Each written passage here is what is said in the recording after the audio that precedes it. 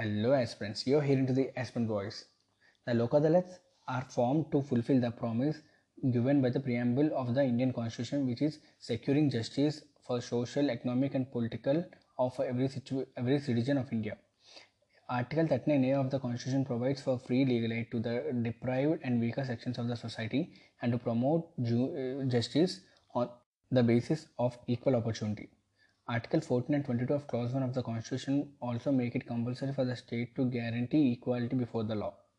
In 1987, the Legal Services Authority Act was enacted by the Parliament, which came into force on 9th November 1995 to establish a nationwide uniform network for providing free and competent legal services to the weaker sections of the society.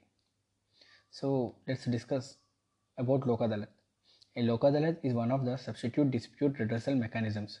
Lok Adalat, it is a national legal services authority alongside other legal service institutions conduct these Lok Adalats.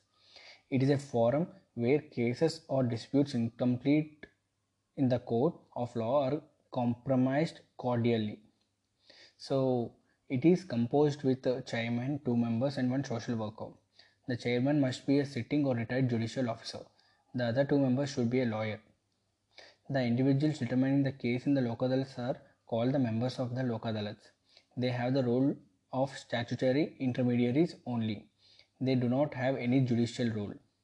So what is the statutory here? Under the Legal Services Authorities Act 1987, Lok Adalats have been given a statutory status.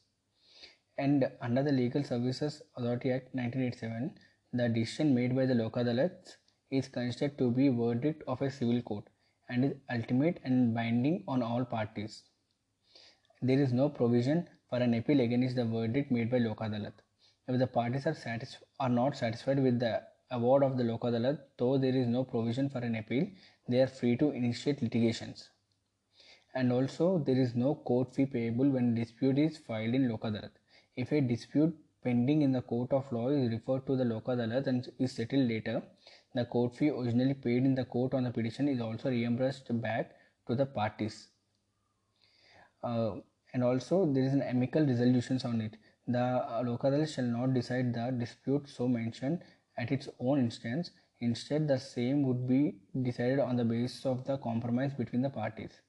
The members shall assist the parties in a sovereign and impartial manner in their attempt to reach a cordial settlement in their dispute. So why it is important? Because 16.9% of all cases in Taluka and district courts are 3 to 5 years old, according to the National Judicial Data Grid, and 17% are 10 to 20 years old, and over 20.4% of all cases are 5 to 10 years old in high courts. Totally 66,000 cases are pending before the Supreme Court, over 57 lakh cases before high courts, and over 3 crore cases pending before various subordinate and district courts. So the litigants are forced to approach Lok Adalats because it is a party-driven process that allows them to reach an amicable settlement.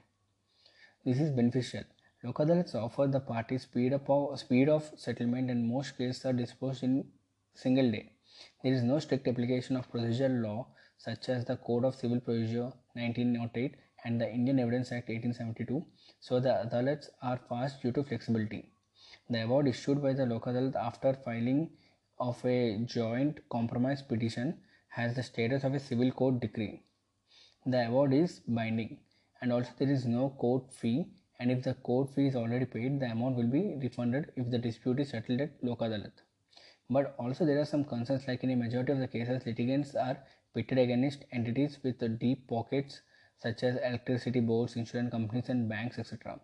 In most cases, compromises are imposed on the poor, who often have no choice but to accept them. As compromise is its central idea, there is concern that in an endeavor for speedy disposal of the cases, it undermines the idea of justice. In the state of Punjab versus Jalor Singh case, held that Lok Adalat is purely conciliatory and it has no adjudicatory or judicial function. This is all about the Lok Adalats. So I hope you like this episode. If you do like this, please share it to your friends. And also, if you don't understand, please listen it again. And if you want the notes will be in my blog, and the description. The link will be given in the description.